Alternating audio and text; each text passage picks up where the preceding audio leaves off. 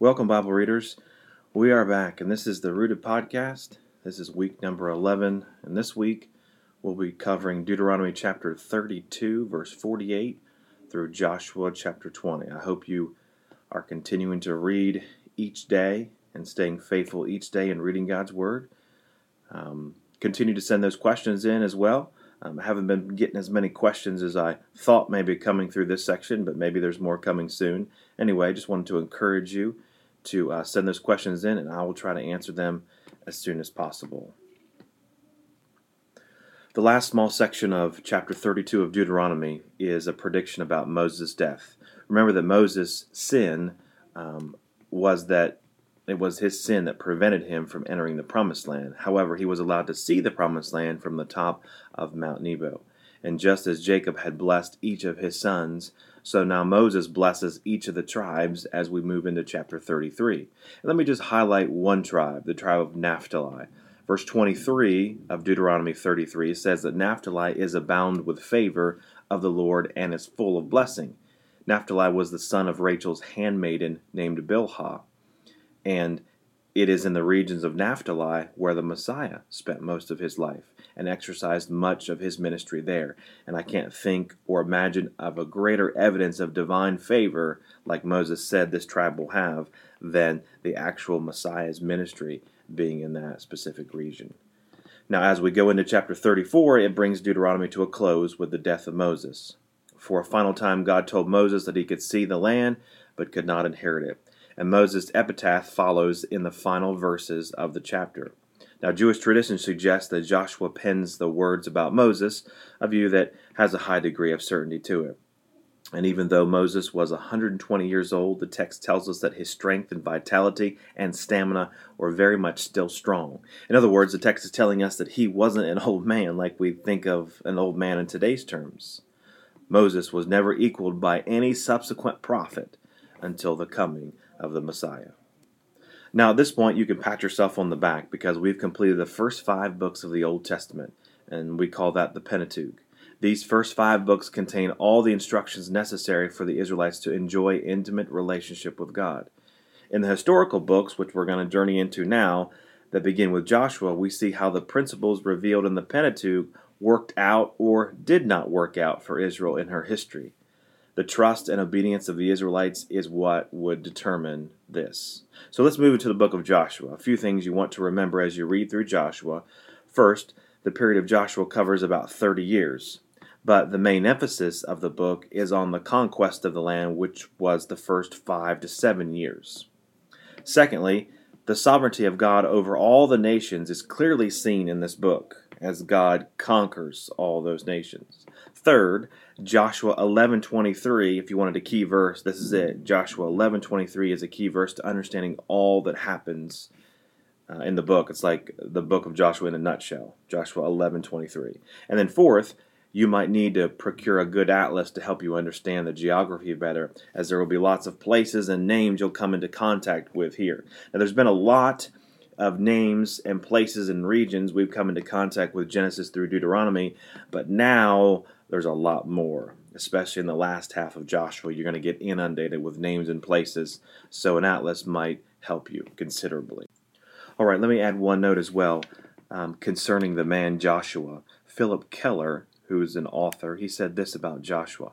Joshua has seldom been given the full credit he deserves as perhaps the greatest man of faith ever to set foot on the stage of human history.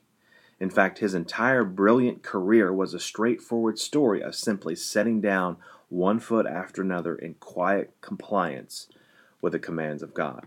And how true is that for the man Joshua? In simplicity, he simply obeys God each step of the way. Of course he has his faults. Of course he has his failures. Of course he has his mishaps. But the book is full of a man who is just simply doing what God instructed him to do. And to that end, may I say, we all need to be like Joshua, a man who simply obeys what God has told him to do. Now, as we begin reading through Joshua, the first 5 chapters are about the preparation for the conquest of the land. Now, I know that since the book of Numbers, we've been talking about preparations needed to enter the land. But now in chapters 1 through 5 of Joshua, this long-awaited event happens. In chapter 1 of Joshua, this picks right up where Deuteronomy left off. Moses, the servant of the Lord, dies, and his death, no doubt, was an event that may have been depressing for the people. They mourn his death for 30 days, and then God appears to Joshua to give him encouragement to move on into conquering the land, a task that needed encouragement from the Lord. And one of the key principles that Joshua and the people needed to follow was their obedience to God's commands and the law. This would ensure them of God's blessings. They were to meditate on them, to plan to follow them to the best of their abilities. And in a similar way as Christians today, as we desire to be successful in this life, our success is always based upon God's Word. Do we meditate on it? Do we obey it to the best of our ability? Is it our sole authority for faith and practice? Because this passage contains the principles necessary for spiritual success in every age. We must know what God requires. We must maintain perpetual awareness of it, and we must be completely obedient to it in our daily lives. Well, friends, the moment of truth has come. Within 3 days, the people would form up and begin their journey across the Jordan River. Joshua reminds the Transjordan tribes, the tribes of Reuben, Gad, and half the tribe of Manasseh, about their responsibility in helping with the conquest of the land. And Joshua's smooth transition into leadership is affirmed by the people's pledge to follow him just as they had followed Moses. And so in chapter 2, we find that as a good military leader, Joshua sends out spies into the area where the people were going to cross over the Jordan. He did this act secretly so as not to cause another Kadesh incident where the people acted in unbelief. It seems he was concerned about the fortification of the city of Jericho. And I think Joshua also learned the lesson that spy reports should be brought to the leaders only. The people didn't have sufficient orientation or experience to properly evaluate such a report.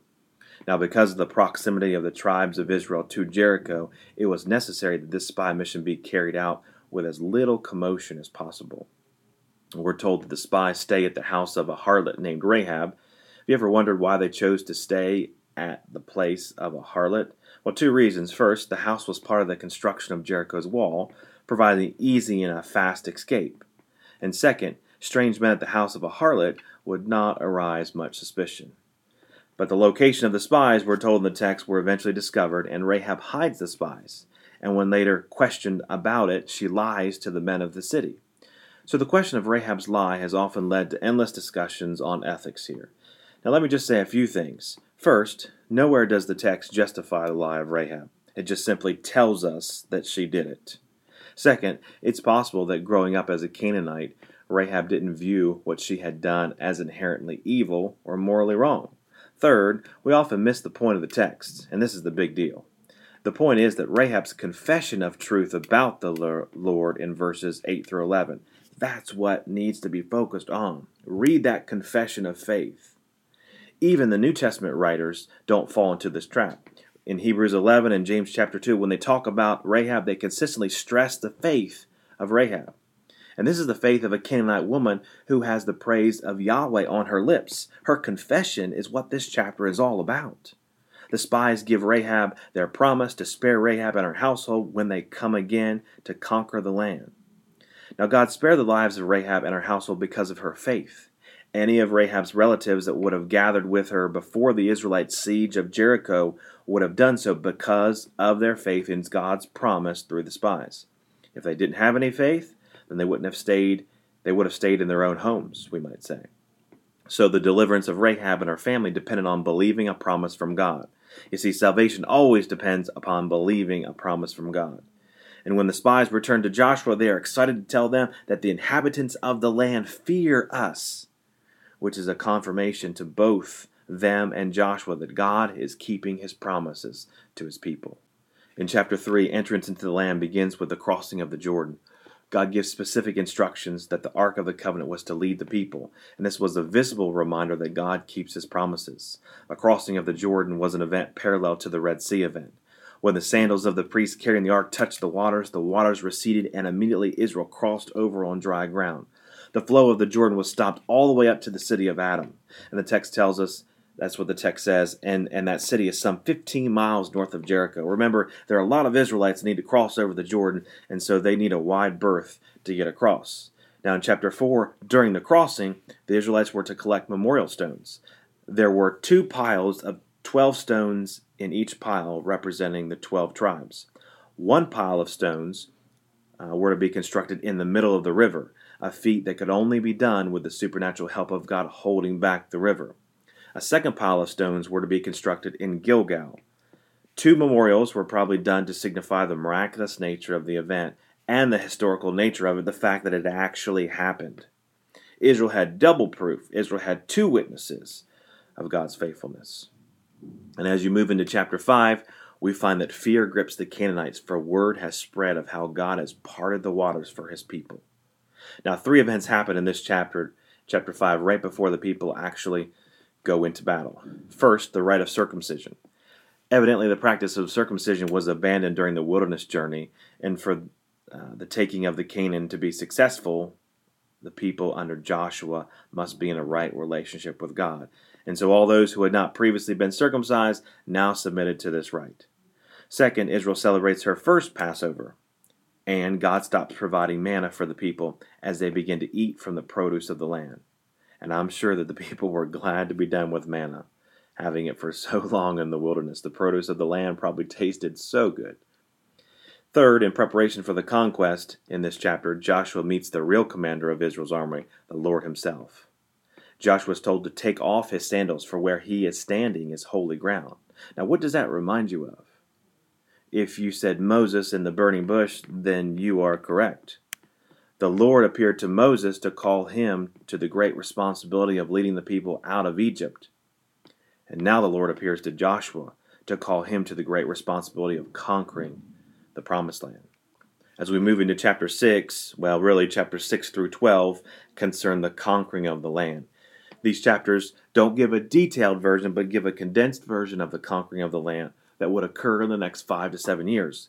Divide and conquer was the strategy of Joshua, making his home base there across the Jordan in Gilgal. And basically there are three campaigns to taking of the land. First is their central campaign, then there's a southern campaign, and then back to the north as the final campaign. So Joshua divides the land, he goes, conquers the central part, he goes to the southern part, conquers that part, then he goes back up north and conquers that part. So you can look at this book, these chapters really, in geographical movement as well. So in chapter 6 to 8, central Canaan is the focus of the battle, with Jericho being the first city that Israel takes. And in chapter 6, the battle of Jericho was not won in the conventional way, it was won by doing it God's way. It was indeed an act of faith on Joshua's part to propose such an unusual plan to the seasoned military generals of Israel's army. I mean, think about that. When Joshua rolls out this plan to them, they're thinking, what in the world is he talking about? But they still follow through because they trust his leadership. So basically the people were to march around the wall of the city once each day, and 7 times on the last day, at which time the wall would collapse, giving them victory. And when the walls fell down, the city was looted. All but the house of Rahab and her family were defeated. So symbolic was Jericho's defeat that a curse was put on the city to anyone who tried to rebuild it. Although other cities suffered defeat and looting, only Jericho, Ai, and Hazor were burned to the ground. Now, while I'm here, let me say a few things about the conquest, specifically about the questions raised about its morality. There are several facts that we must keep in mind when dealing with the issue of what we perceive as the unnecessary killing of people. First, it should be noted that the destruction of the Canaanite cities was based on religious considerations, not political, not military ones, but on religious considerations. Second, the action taken at Jericho and Ai was done on the basis of God's divine command, and thus this involves the very character of God. If we believe that God is holy and without imperfection, it follows that whatever he commands will be just and right. Third, it was really Jehovah who was destroying these cities and their peoples. Israel should merely be regarded as God's instruments of destruction. Fourth, the reason for this command is clearly stated in Scripture. This command was designed to preserve the religious purity of the nation of Israel. The destruction of various Canaanite cities should be regarded as a direct judgment from God because of their iniquity. Remember what it says in Genesis 15, even in Genesis 19. If the Lord thought it necessary to destroy the cities of Sodom and Gomorrah because of their sin, it is also appropriate that Jericho should be destroyed because of its iniquity. Fifth, the Lord reserves the right to punish sin wherever it is found. He may act Now he may act then, he may act in the immediate destruction of a city or in the condemnation of a sinner at the final judgment. Honestly, if we think about it, only by the mercy and grace of God, any sinner is permitted to live his life completely. Now, as we move into chapter 7, we find that there are still some issues from Jericho that are yet unresolved. A man named Achan is discovered for not obeying God's commands, and he took some things from Jericho and hid them in his tent. This is what causes Israel to lose the battle against Ai, which was evidently a rather weaker opponent than Jericho. And Joshua tears his clothes over what happened. He doesn't understand why the great victory at Jericho, but now the miserable defeat against such a smaller opponent. But he doesn't have the whole story. Once Joshua realizes what has happened, he begins to follow the Lord's instructions in dealing with the matter. And it seems like casting of lots was used to determine who was at fault, and the lot, as it goes down from tribe to clan to family, falls to Achan. And we are told he saw, he coveted, and then he took. A threefold step of sin, we might call it. According to verse 24, not only Achan, but his whole family was punished for the sin. We might assume from this act that the family had in some way taken part in the wicked deed. From a purely practical point of view, it's doubtful that Achan would have removed this number of objects and kept them concealed without some help from his family. Now, after dealing with the sin, the Israelites go up against Ai a second time in chapter 8, and guess what? This time they're victorious. And at this point, in verse 30 of chapter 8, Israel had now obtained enough of a foothold in the land to journey north toward Shechem and carry out God's instructions given back in Deuteronomy chapter 27. Back in Deuteronomy 27, Moses instructed the people to reaffirm the covenant that God had given them when they get into the land. And that instruction called for the building of 2 stone structures, one made of very large whitewashed stones, one on which the words of the law were written, and the other a stone altar for burnt offerings and peace offerings. Now take note of the location of this ceremony. It's at Shechem. This was the first place that God told Abram that he would give him the land of Canaan. So the location is very important. As we move right into chapter 9, we learn about the Gibeonites, who take a different strategy in their attempt to defeat Israel. The Gibeonites sent a delegation to Joshua, and while they lived only miles away, they disguised themselves as men who appeared to live in a foreign land. Now, earlier, God had given instruction to make peace with peoples from foreign lands, but not with people that live inside the land. And without seeking divine counsel, Joshua makes a treaty with them, and after learning where they were from, the only thing that Joshua could do was to subject them to servanthood. Israel paid the price for not seeking the mind and will of God at every step of the way. Now, as you move into chapter 10, we enter into the southern campaign of the conquest of the land. A strong alliance of Amorite rulers decided to invade Gibeon for making peace with Israel, a tactic that would force Israel to come to the aid of its ally. And Joshua and the Israelites were true to their word, and they made an overnight march from Gilgal, arriving just in time to engage the Amorites in battle. And the Lord was with his people, as God sent huge hailstones that slew more than Israel did with the sword. Plus, God extended the length of the day by causing the sun to stand still, so that Israel had enough time to finish off the enemy. Joshua finds those 5 kings who had fled from the battle and publicly executes them, impaling their bodies on 5 posts until sundown. Verses 28 through 39, the text lists 7 other victories that follow this battle of this 5-king alliance. And then verses 40 to 43 round out chapter 10 as a summary of the conquest of that southern campaign. Now, chapter 11 is about the northern campaign. A coalition was formed under Jabin, king of Hazor, to prevent further Israelite expansion. But once again, God promised that he would give them victory. And this coalition was Israel's most formidable enemy. But as God gave the victory, the city of Hazor is burned to the ground. The remaining part of chapter 11 is a general summary of the conquest of the land. Of note is verse 22 of chapter 11, which are the Anakim. And these were the giant clans that Israel had feared when they sent out the spies some 45 years earlier. Now, chapter 12 is a grand listing of the kings that were defeated in the conquest of the land. The first 2, Sihon and Og, were defeated under the leadership of Moses on the Transjordan side. And then under the leadership of Joshua, guess what? 31 kings are defeated inside the Promised Land. And all those kings are listed there in chapter 12. Now, chapters 13 through 21 describe how the land's going to be divided up between the 12 tribes. And as you begin to read chapter 13, you come to the realization that while the people of Israel had defeated all the major threats in the land, there still remained some portions of the land that had not yet been conquered. And it seemed that going forward, the tribes themselves would be responsible to conquer and colonize its designated territory. The remainder of chapter 13 speaks about the territories already allotted to Reuben, Gad, and half the tribe of Manasseh, land that had already been allotted to them under Moses' leadership.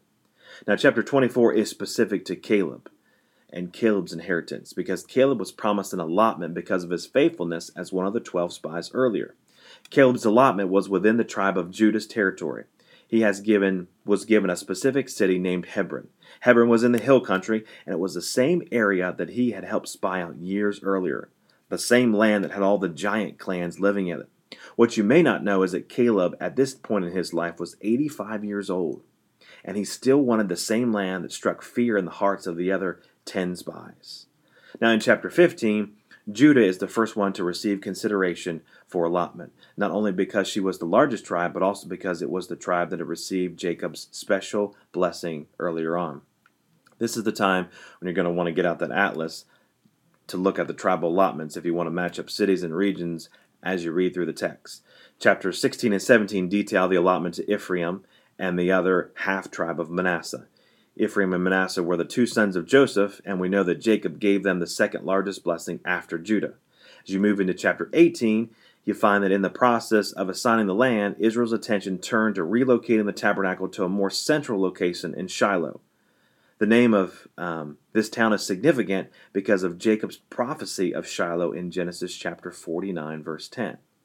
The rest of chapter 18 is the allotment given to Benjamin, which would include the city of Jerusalem within its territory. Chapter 19 includes the allotments to Simeon, which was in the territory of Judah, Zebulun, Issachar, Asher, Naphtali, and Dan. And the last few verses of chapter 19 detail the special allotment given to Joshua. Israel's leader was not first in getting his allotment, but he was last in getting his allotment. He received a city called Timnath-Serah, which was in the hill country of Ephraim. Now, your reading for this week continues through chapter 20, verse 9, but we will save the discussion of chapter 20 for next week because we're already over our time. That means next week we'll cover Joshua 20 through the majority of the book of Judges.